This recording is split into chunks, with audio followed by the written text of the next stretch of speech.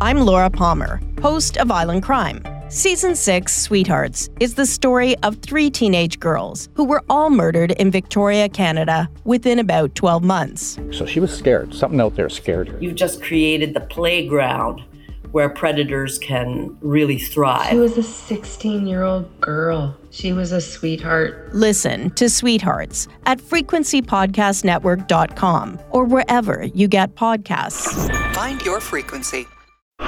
You're listening to a Frequency Podcast Network production in association with City News. At this point, there is not much left to say about Canada's housing crisis, especially about the average prices of family homes in our biggest cities. The numbers might seem shocking, but nobody's even surprised anymore. In Vancouver, the benchmark or median price for homes is just over $1 million. The average price of a detached home in Toronto is now $1.7 million. While there might not be much left to say about it, though, there is plenty left to actually do about it. For years, housing advocates have been begging every level of government to tackle this issue with serious policy and serious funding, not only to try to get prices under control, but also to, build more houses, and quickly. Last week, at least one level of government pledged in the budget to do just that, except maybe for the quickly part.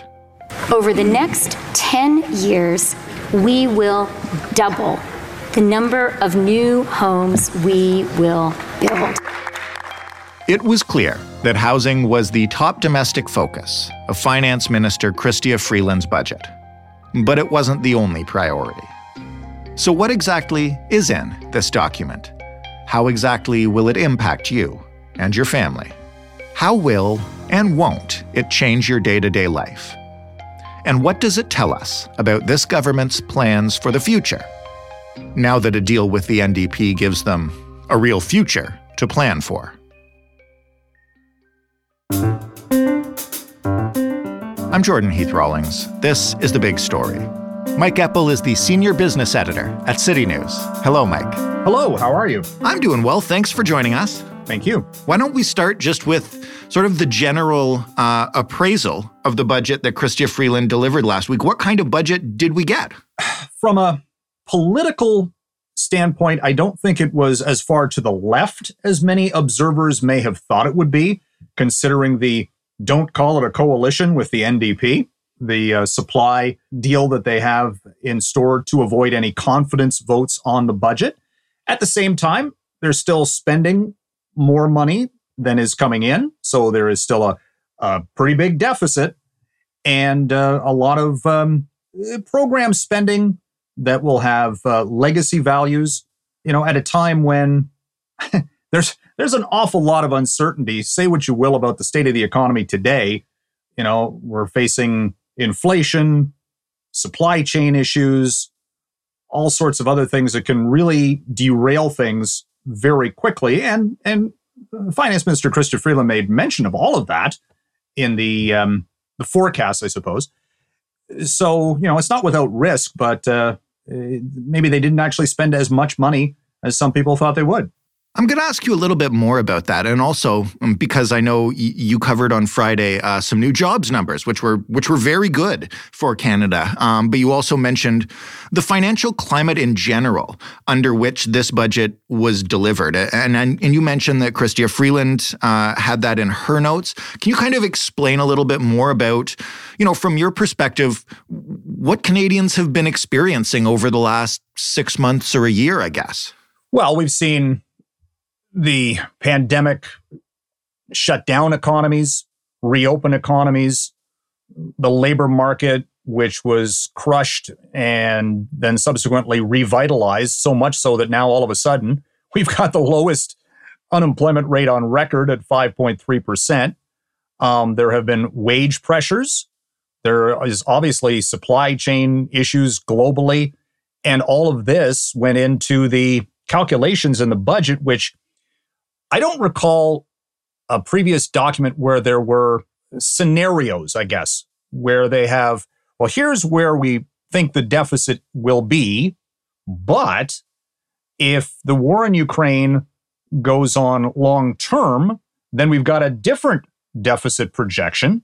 Or if it ends faster than perhaps we think, then we've got another deficit projection. So they've got quite a few scenarios built in, and it's interesting how it kind of it goes back to the war overseas and how that is affecting prices, and a problem with supply chain metrics that was already there because of the pandemic. So this is just built onto that. So there is, it's still kind of a best guess. Bottom line, though, this budget had a much lower overall deficit for the past year because we're seeing oil revenue just through the roof. and what a revitalization that's been. I mean, we were less than 2 years removed from oil being worthless to now all of a sudden this great commodity that, say what you will about it, is just a massive revenue generator for the government. That cut last year's deficit by about $30 billion. They are seeing more money coming in. I think the overall revenue was $85 billion above the previous estimates. So they had more money to work with. Not saying that they're not spending quite a bit more as well, but we've seen these massive shifts in incredibly short order. A little later, maybe we can talk about what the war in Ukraine is doing to defense spending and policy around that. But I think first, the one thing that I really want to ask you about is, for most Canadians, and I think probably for the government, the top line discussion was expected to be around housing prices and controls. And there was a lot of that in this budget. So maybe just what did the government deliver in terms of both money and policy? About $10 billion in money and policy that is supposed to help cities and municipalities work through red tape, if you will, to get projects started faster, which is fine. And a lot of the cities are saying, yeah, we need support with this. The problem, if there is one, two things. First of all, you still need those projects to get built, so you need the developers to come in. And then at the same time, you need the space to build, and in what form. So we need more density in housing. And then you're going to immediately get pushback from residential centers that aren't necessarily used to high-rise buildings going up next to detached properties.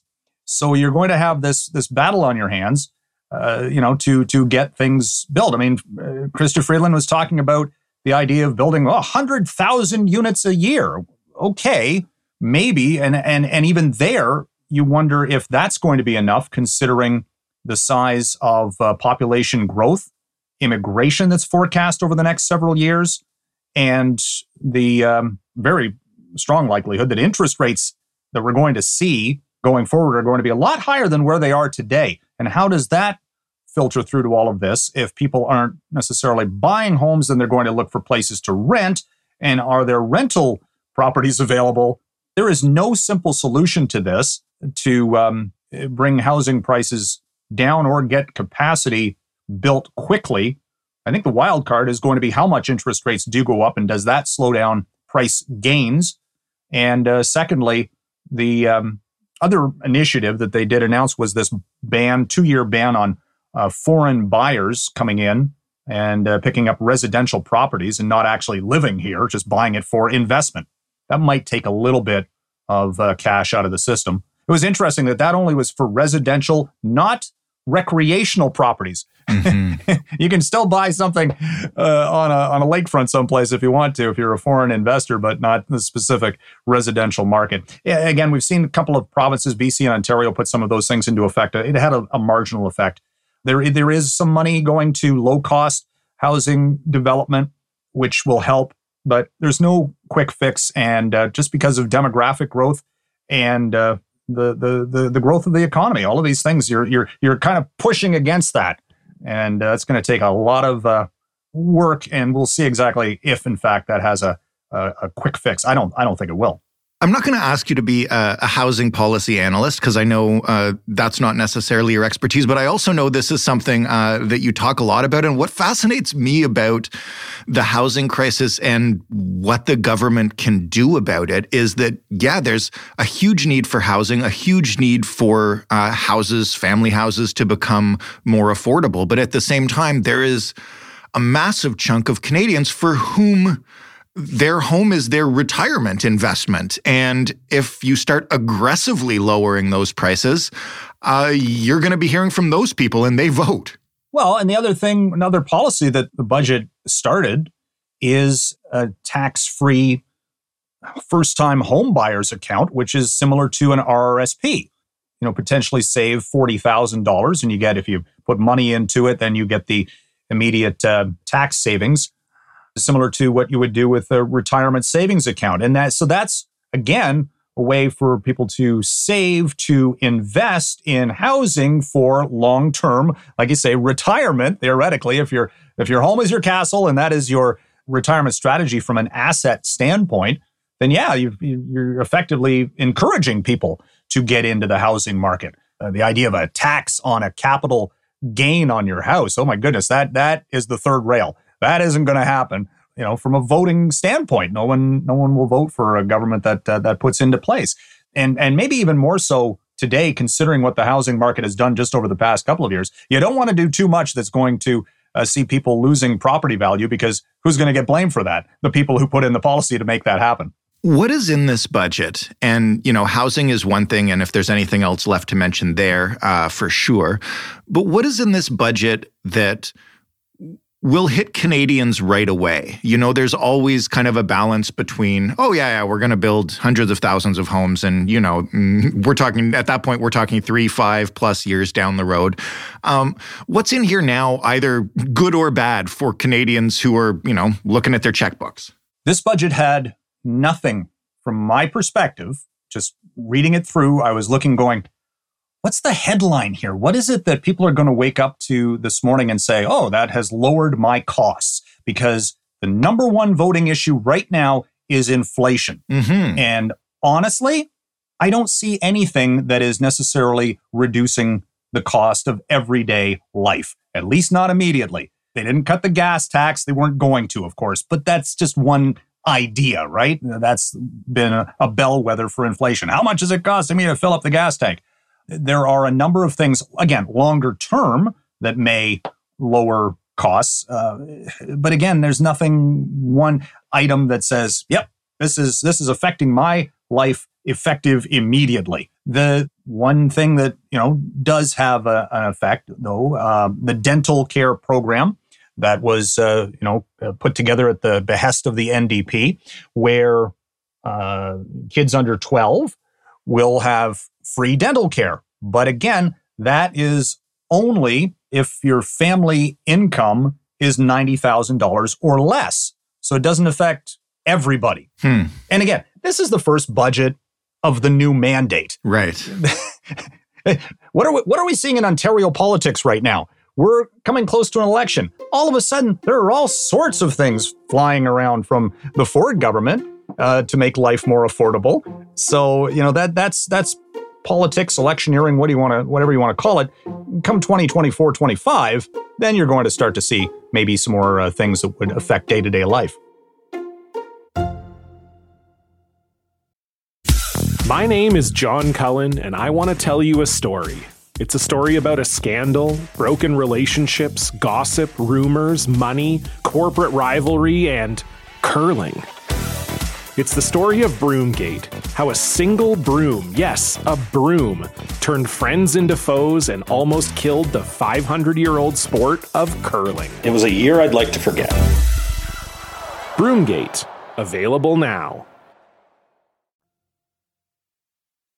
When we were talking about what would be in the budget amongst our team before it came out, we were assuming that there was going to be something, even if it might not necessarily work well. Something that they could point to and say, like, yes, life is getting more expensive. Here's how your government is helping you. And it does kind of feel, especially given the way Pierre Poilievre and the Conservatives are attacking them on this issue specifically, that it was an interesting choice to just be like, you know what, we're going to punt that down the road and see what happens. And yes, we're building to an entire mandate of budgets.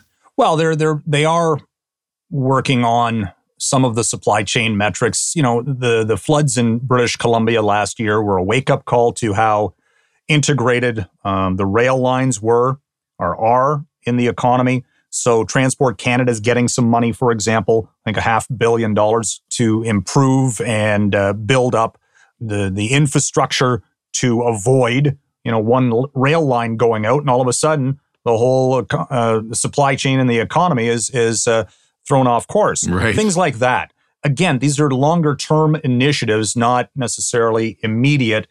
This budget was 300 pages long. There are a whole host of grab bag line items that, they're not necessarily the big headlines, but they will affect particular components of the electorate. And there's going to be a big messaging effort, I'm guessing, from the Trudeau government going forward on a number of these initiatives. It's different, though, now. The pandemic changed everything. Typically, the day after the budget, you would see the finance minister making the rounds on Bay Street in downtown Toronto, maybe starting with a breakfast meeting up in Ottawa, and then going to Toronto, and then crossing the country with speeches and, talking up what the government is doing in its latest fiscal planning. They're not doing that now. Maybe a virtual meeting. I didn't see one. They are doing, I think, one on Friday. They did one in Hamilton, a photo op, but it's not like it used to be where he had immediate feedback, I guess. And the messaging on this budget to begin with was different. It wasn't until really Wednesday morning, the day before the budget was released, that we got any leaks, so to speak, that kind of formulated what the government was intending to do with the budget. There would previously be days, if not weeks, of, hey, something's coming out, and this is what we're kind of, preparing, I suppose, the message of what the budget would be. Right. That started Wednesday. On Friday, it was pretty limited already. It was almost a one-day event. It's remarkable how quickly the narrative changes. Well, let's get to just a couple of other things in the budget then. I mean, we mentioned it off the top, a guiding factor behind this budget is the war going on in Ukraine. What stood out in terms of policy around that, either aid to Ukraine directly or just, I know several European NATO countries have beefed up their defense spending, and certainly ours has been very low. What are they saying about that? Well, the defense budget's going up by $7.2 billion over 5 years. That brings our NATO commitment to 1.5% of GDP, which is supposed to be the call from NATO is for 2% of total economic output on defense spending. So we're still well below. $500 million immediately on military aid to Ukraine. So this, that was, I wouldn't call it a last minute addition, but again, they did have more money to work with overall. So they going from not talking about defense at all in previous years to all of a sudden actually sending more cash to the Defense Department for new equipment. And by the way, this doesn't include, as near as I can tell, the procurement of new Lockheed Martin stealth fighters, which was just talked about a few weeks back after years of punting that procurement down the road. That's still to come, and that's something like $25 billion. But that'll likely be in future budgets once the deal is actually signed. Again, it's a change. I will say it's a change from previous years where defense was really much relegated to the side because there just wasn't any political will to do so. And when you've got the NDP already saying that they're going to support the budget, well then, they get the dental care program, but on the side, you have to take a little bit more defense spending, whether you like it or not. And you could almost argue that the deal the NDP cut with the Liberals for this supply and confidence agreement almost gave the Trudeau government more ease to move back to the center for things like defense spending, because they knew that it wouldn't even get any pushback, because the NDP are going to support the budget regardless, as long as you give what they're calling for. Earlier in the week, last week, we saw the Bay du Nord deep water drilling project. Environmental groups were up in arms about that, but yeah, we're got to do that because the world needs oil. Say what you will about it in the short term. They're calling it transitional, all that sort of. So you've seen the political maneuvers out of this as well, coming back to budgetary measures. I'm glad you mentioned deep water drilling and environmental policy specifically, because that was the last thing that I wanted to ask you about. We just did last week an episode on how far we have to go to hit our electric vehicle targets and how far off Canada is from being on track for that. And in that episode, our guest said, it'll be interesting to see in the next round of budgets, federally, provincially, et cetera, if they're really pushing more incentives for this. So what did we get on environmental policy? $12 billion in spending. It was not insignificant. Okay. There was a lot of tax credits for carbon capture. And what they did was interesting. They said those tax credits are going to end in 2031. So if you want them, if you want to get into that business, do it now. And that's trying to speed up the push toward net zero and incentivizing private sector investment. Industry Canada is getting a bunch of money for the rollout of electric vehicle charging stations, because you got to have the infrastructure if you want to have electric cars, right? So that's another thing. That's exactly what we just talked about. Yeah, that there is almost nothing in many communities. Right. So you need that, because it's fine to have an electric car if you don't have any place to plug it in and get a rapid charge. Well, what good is it? So this was, very much a green budget, I guess if you want to call it that, with these various incentivizations, I suppose, to get moving on that. And the irony, of course, is it's being funded by oil money, right, and revenue coming from that. So but the finance minister was saying, look, this is a long-term initiative, and we got to get the private sector on board, and to some extent, they're certainly going to do some of that. I just want to ask you if there's anything else in this document that stands out to you about the budget. The thing that stands out to me after talking to you here is you've used the words long-term initiative several times. That's about right. I don't want to dismiss the fact that the banks got hit a little bit for all of the money that they were making in 2021. Some of the revenue will be coming from this surtax that's put on the bank profits from last year of 15%, anything over $1 billion. So that was not insignificant. And they raised the corporate tax rate on the banks as well, and some of the life insurance companies. What was interesting, though, was that was something the Prime Minister campaigned on last year, hitting the biggest money makers in the economy. And of course, the banks are saying, why are you just targeting us? But the overall taxation rate actually did not go up as much as some had thought it would. So it's, I don't know if you want to call it necessarily a win, but it's going to raise that taxation level is going to raise about $5 billion over 5 years, I think it is. So it's not necessarily massive, but it's also not insignificant. And again, there were no tax breaks or anything for personal income taxes or anything of that nature. Again, those things will all come, if they ever do, later in a government's mandate. And this is my last question. The way we're looking at this right now, I guess, is the first step of at least 3, maybe 4 budgets. What do you think, given that context? How do you think, given that context, was this budget received? Like a starter kit or a reasonable step? It seems to me like, the Conservatives were going to be against it anyway. We already knew the NDP was going to be for it. So, you might as well do what you got to do. I think from a economic standpoint, the worry is that, yes, the economy has recovered significantly, but there are still a lot of potential shocks that could really derail the overall performance of the economy and the amount of money that's coming in from a revenue basis. So, like I said, they didn't spend up to the limit necessarily, and the debt to GDP ratio and all of those things that the ratings agencies look at, they're improving over the course of time. it's kind of the start, I guess. They got the dental program this time. Next year, you're going to hear about pharmacare, which of course they've talked about for years, but that's going to be something that'll have to be negotiated with the drug companies, and I'm guessing similar to the childcare deal with the provinces. So that'll be maybe the highlight of next year's budget, and then following that, then we're more into the election cycle of, hey, look what we've done for you, and then all the other grab bag of things that'll come out, and we'll see exactly how long this deal with the NDP actually lasts. You never know. I mean, that could, they're saying 3 years, but a lot of things can change pretty quickly in politics, as we all know. Mike, thank you so much for walking us through this. Really appreciate it. Thank you. Mike Epple, Senior Business Editor at City News.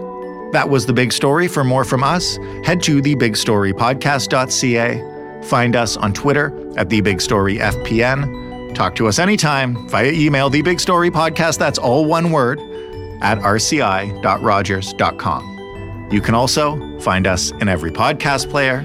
You can ask for us on any smart speaker. Just say, play The Big Story Podcast. Thanks for listening. I'm Jordan Heath Rawlings. We'll talk tomorrow.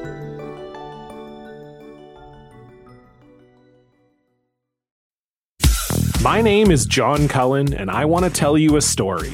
It's a story about a scandal, broken relationships, gossip, rumors, money, corporate rivalry, and curling.